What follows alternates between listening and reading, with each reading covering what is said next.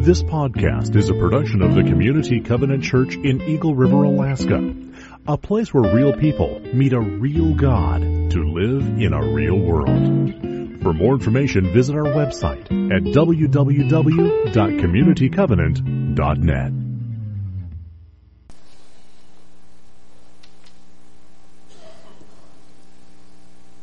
Our reading today is from 2 Corinthians 4, 7 through 11. But we have this treasure in jars of clay to show that this all-surpassing power is from God and not from us.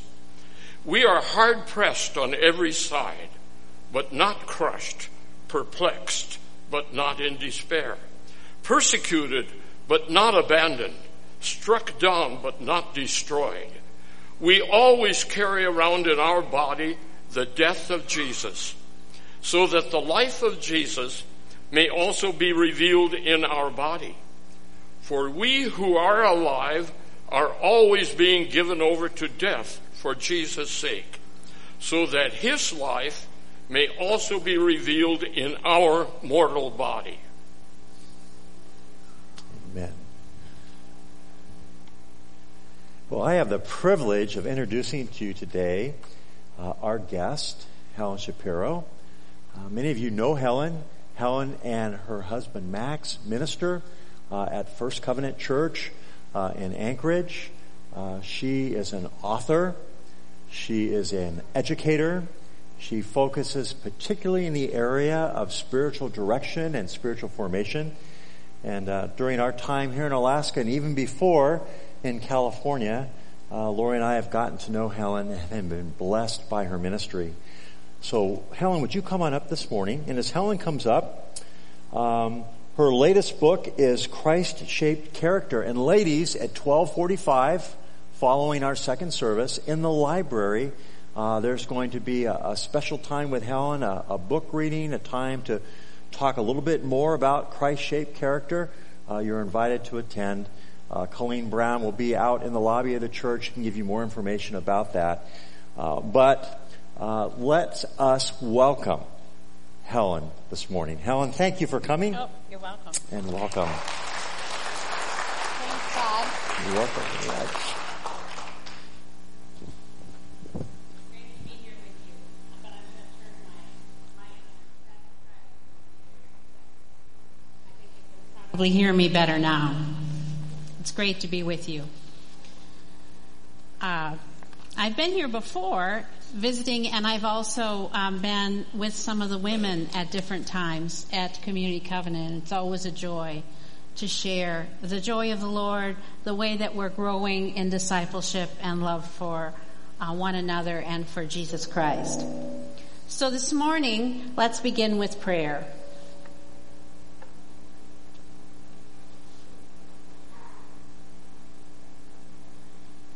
May the words of my mouth and the meditations of all of our hearts be acceptable in your sight, O God. For you alone are our rock and our Redeemer. Amen.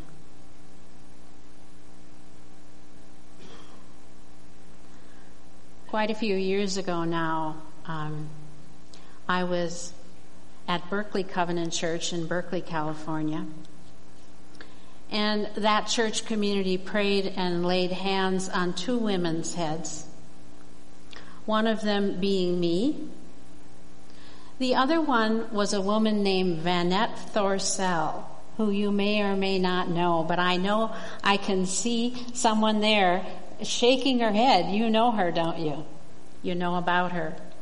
Vanette was the other woman being blessed. I was being blessed into my ordination as a minister of God's Word and the sacraments of Christian faith. Vanette was being sent back to the place where she had served as a missionary for over 40 years. At her own request, really at Vanette's insistence, she was returning to Zaire, which we now know as the Republic of Congo, where she had been for over 40 years. This was several years after her retirement. It was that retirement, her age, which was the one vanity she had that she kept a secret. It was that retirement and the incredible violence in Zaire, in the Congo, that demanded her leaving the Congo, that part of Africa. But she wanted to return. Let it be said about Vanette that she was a pretty plain-spoken woman. She wasn't afraid to speak her mind. She would turn to what she considered my young husband, although I don't know how young he really was, to tell him she didn't quite like the way that he interpreted the Bible in the Bible study, and didn't stop from telling me that she didn't approve of the whole idea of women's ordination. This was despite the fact that we were both being blessed in that service. Nevertheless, it was Vanette who came home to my home when my third child was born to care for my two older children who were both preschoolers. And it was Vanette as well who returned to my home 2 weeks later when my own child had double pneumonia, my baby, my infant son, and I stayed at the hospital to nurse and to pray for him. And to this day, as I look at my 26-year-old son who I just saw, I believe that it was Vanette's prayer and her steadfast presence with me and our whole family that really pulled us through. During congregational prayer times at that church, Vanette would read long letters from African brothers and sisters with consonant-filled names that we didn't really understand at all. And they lived in circumstances and locations that we couldn't even imagine from our comfortable California pews. But I'll tell you this, as Vanette read those names, her voice got louder and more animated and more excited because these were her people. She loved them. She saw a whole world invisible to us, filled with vibrant colors, deep faith, and really unimaginable suffering. 6 months after Vanette left after that blessing from her community to return to Africa, we received word that an intestinal obstruction had proved too tenacious, even for the skillful hands of the surgeon at the hospital in Karawa. The surgeon who had grown up with Vanette as his own spiritual mother now closed her eyes, pulled the white sheet over her face, and wept. It would be quite a while before we had the memorial service because we waited to get the video of the funeral in the Congo. And as we watched that video, we recalled her outspoken presence among us and her loud, cackling African parrot. And then we saw the video.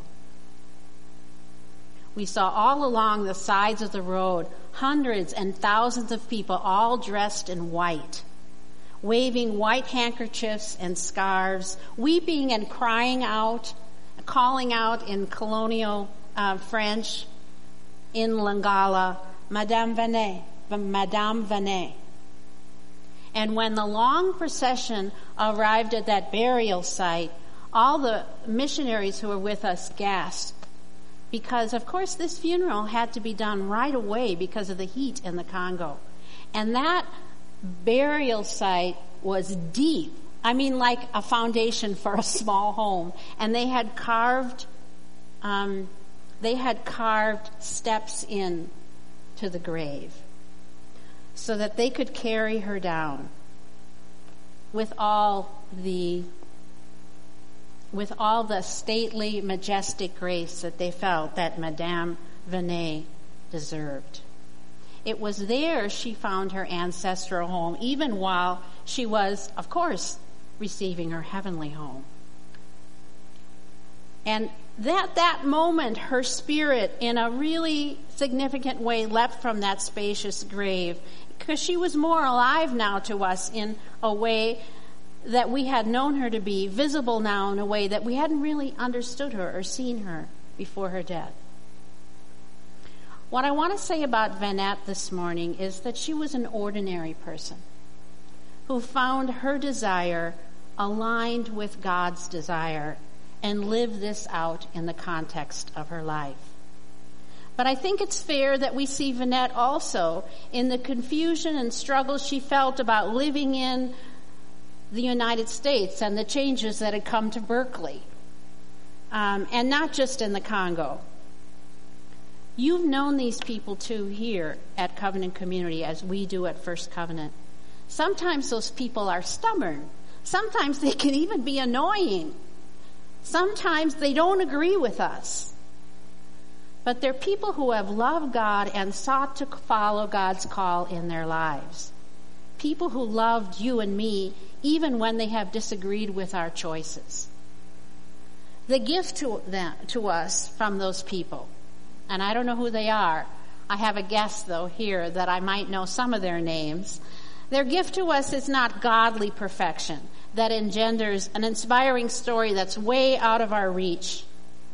Instead, their gift to us is this kind of utter tenacity, the steadfastness of holding on to their particular commitments and calling, even when circumstances were hard or even when God seemed distant. Their goodness lies precisely in their willingness to face the reality of their own fallible, maybe confused, maybe sometimes clearly right, or sometimes wrong-headed selves, and embracing it all while letting Christ rise through the ashes and glory of their humanity. Sometimes, like Vanette, we might see their gifts more clearly at the time of their deaths because we didn't quite see it when they were alive. We were so aware of other things. And then through their deaths, the beauty of God's presence in them, we see it again in a way that we might have failed or missed or not understood. My maiden name is Harmelink, which is a Dutch name, and I come from a small Dutch community in Wisconsin. And it wouldn't be until my dad, Harry Harmelink, died and we gathered for the viewing, which is what we call it in Cedar Grove, Wisconsin, that I saw my dad's hidden life. We heard about a compassionate grocer who forgave debts when the families couldn't pay and still needed to have food. We heard the story of a friend who simply offered a silent, compassionate presence to another mourning a loss. And we met a church elder who quietly behind closed doors struggled and wept every time someone presented to him for discipline in that very strict Presbyterian church. My dad was as quiet as Vanette was outspoken, but there was in him as well as in her this core of integrity, the core of what is true. It was veritas, right? It was truth. In Hebrews 12, I'm just going to read a couple verses. You might remember this passage. The biblical writer of Hebrews tells us to lay aside every weight and sin that clings closely, and to run with perseverance the race that is marked out for us, fixing our eyes on Jesus, the pioneer and perfecter of our faith. And when we hear that, perhaps here in Alaska we think of young, fit runners, with their new direction, running shoes on, and their running clothes, ready to run that marathon. But the verse begins, "Therefore, since we are surrounded by such a great cloud of witnesses, let us throw off everything that hinders and the sin that so easily entangles." Those great cloud of witnesses were the imperfect ones, the ones who struggled to find their way, those like Abraham and Sarah and Jacob and Rahab, Gideon and David, who wondered and wandered during their own lives. believing in a completion in Christ that they couldn't see at the time, and perhaps didn't even understand. These saints and witnesses bear the burden of their own sense of incompleteness without trying to fill it with anything other than God. And this is, I think, what Paul gets at when we just heard Ralph read in that his wonderful voice these words. Let these wonderful words about the imperfection, about having this treasure in clay jars.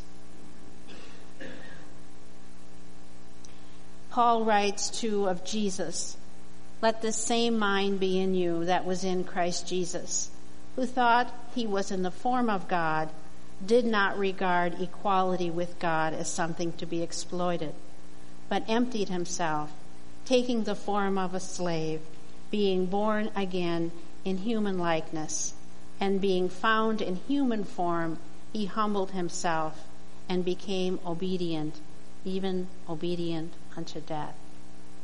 There's an odd paradox that happens here, because that passage, as you know, in Philippians 2 ends with Christ being exalted. And isn't that true for us too? That emptying ourselves is a finding of our true selves. It's in that emptying that we begin to say, oh, now I see what is true and real. Jesus says, anyone who wants to come with me, this is from the Message, has to let me lead. Self-help is no help at all. Self-sacrifice is the way, my way, to finding yourself, your true self. What kind of deal is it to get everything you want but lose yourself? What could you ever trade for your soul? There's a subtle shift that happens in people as trust becomes habit and habit becomes life. And I saw it in Vanette.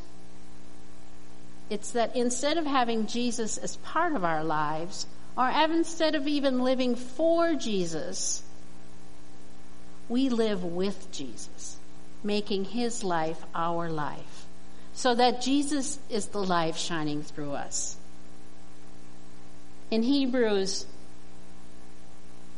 the real victory of faith comes because Jesus is the pioneer and perfecter of our faith. We often get hung up in the Christian church, I think, that perfection is what we need to do.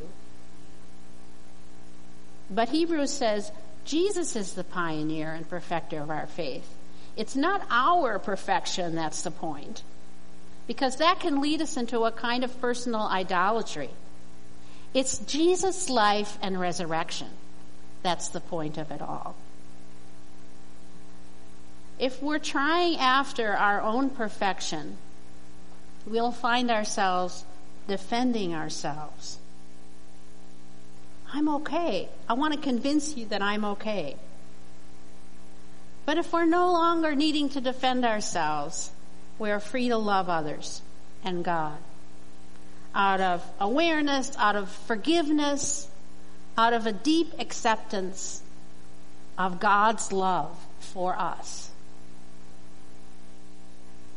And I think what is true for us as individuals is true for a community as well. That when we're soaked in God's love, we can honestly care about others. Not because we need to, but because it just flows over us. We can begin to see their needs above our own, not because we have low self-esteem and want to be needed, but out of simply overflowing love. And what you often see among these people of integrity is that they're able to laugh at themselves, to laugh at our own human foibles without having to feel that we're self-deprecating, but simply That's who I am, an acceptance of our humanity and our willingness to be loved by God, just as we are. There's the Japanese speak of the beautiful teapot that's made more beautiful because it has a crack that emerged over time. Or the beautiful plate that has, the kind of rubbed where the hands have been to hold it. And they call that wabi-sabi. This is the beauty of the imperfect. And you've seen it. You've seen it in people, but you've seen it in stuff. A beautifully mended silk garment that's made more beautiful by this beautiful mending that's been done. A quilt where you've taken scraps and brought that together. A slight dip in the edge of an exquisite vessel. Or at my house, I have a wooden table that we were given years ago. And it's more beautiful now because it has the marks of age and use. Because it's the memory of the tables, of the places that were eaten there. The kids who worked on that table doing their homework. In each case, the integrity is not integrity of perfection, but integrity of what is true, what is veritas, what is true.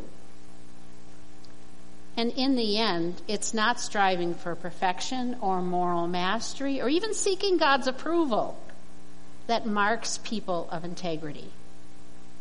Instead, we think of the people of integrity, they're like the surprised sheep, in Matthew 25, where Jesus says, okay, I'm bringing you in. And they say, how did we get here? And they say, Jesus says, well, when I was hungry, you brought me food. When I didn't have clothes, you gave me clothes. And when I had nowhere to go, you took me in. And they say, I don't remember that. I didn't do that. And Jesus says, when you gave it to the least of them, you gave it to me. The light that shines in people who live with integrity isn't manufactured light. It isn't a light that they've made for themselves. But it's a light that appears when they embrace their own in darkness and allow the light of Christ to shine through them. And now we're back right where we started. I want to read again that passage that Ralph read so well. But we have this treasure in clay jars, so that it may be made clear that this extraordinary power belongs to God and does not come from us. We are afflicted in every way, but not crushed, perplexed sometimes, but not driven to despair, perhaps persecuted, but not forsaken, sometimes struck down, and who knows how you may be struck down, but not destroyed, always carrying the body, our body, this body of Christ, the death of Jesus, so that the life of Jesus may also be visible in our bodies, in this body. For while we live, we are always being given up to death for Jesus' sake, so that the life of Jesus may be made more visible in our mortal flesh. That's Christian wabi-sabi. That's the beauty of that clay jar. It's a beautiful jar. And yet the treasure that's in it is the light that shines through, right? The power of God in us. That's what makes for integrity in our lives. And, this was hard for the Corinthian church to grasp. It was tough for them. They thought of the Apostle Paul. Right now, we don't think of the Apostle Paul that way, but in the church in Corinthians, the Corinthian church wanted a super apostle. They wanted a perfect apostle. And they thought the Apostle Paul, who we might put on a pedestal, was weak, maybe even a failure. But Paul said, we're true. We've got integrity. We're allowing the life of Christ to shine through us. There's a contemporary songwriter, probably shows my age, Leonard Cohen. He's wonderful, even though he's quite not the youngest of songwriters. And he writes this: ring the bells that still can ring. Forget your perfect offering. There's a crack in everything. That's how the light gets in. And there's a crack in everything, and that's how the light gets out too. Through our humanity, through our imperfections. That's how people begin to see integrity. So this morning, I want to end. I wish I had a bell with me. I'd ring the bell. I'd ring the bell to celebrate those among us who allow Christ's light to shine through their cracks, to illuminate the world and the life of the world, and to celebrate people like my dad, Harry Harmelink, and Vanette Thorsell, whose death revealed to us lives of integrity and blessing that we might have missed. And then for all of us here, let's celebrate that today all of us can ring the bell and invite the light of Christ to shine through us. We don't have to reach a certain bar. We don't have to reach a sense of mastery. We don't have to find spiritual perfection. Christ can shine through our cracks. And that's the way that we'll share that blessing, and that's the way all of us here in this community and in First Covenant as well will witness to God's unending love. Let's pray.